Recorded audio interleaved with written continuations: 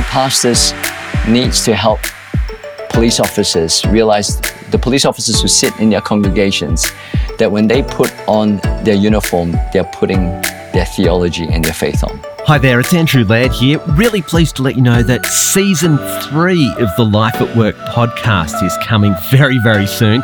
Personally, I've just loved the conversations I've been having with all of our guests in the lead up to this season, and look, can't wait to share them all with you.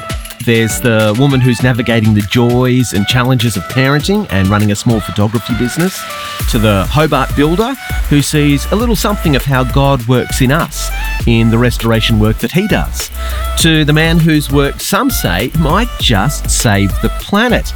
These are the stories of Christians just like you, wrestling with how their faith shapes their daily work. It's amazing how liberating it is when you realise it's not up to you. And I just had to let go of the urge to control things and just hold on to the fact that God's working for my good and keep walking.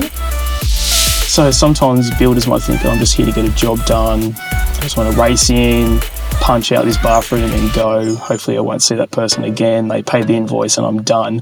Whereas maybe the lens of that person is actually created in God's image, changes how you speak to them, how you communicate with them, how you love them, how you actually spend time with them. So if you haven't seen models of bold women leading in public life who are women of faith, if that isn't part and parcel of your discipleship, you can feel lonely. If my treasure is in God's economy, my heart will be there also. Or it was that one particular day where I remember sitting there and really having strong thoughts of, I'm not giving anything to anybody. What's the purpose of me being here? And would it be a loss if I were not here anymore? And coming to those thoughts was that point where I finally recognised that no, there is something wrong. For me, in that instant, everything changed. I'm not fighting the Sahara Desert. I don't actually need multiple millions of dollars to do this thing. Everything that I need is literally at my feet.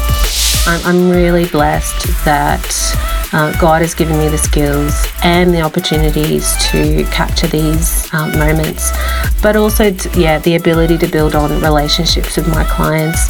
I love that I can connect with them on such a deep level. Join the dots.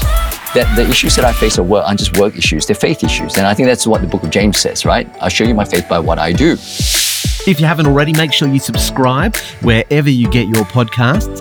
Season 3 of the Life at Work podcast coming very soon. Real workers wrestling with real workplace issues.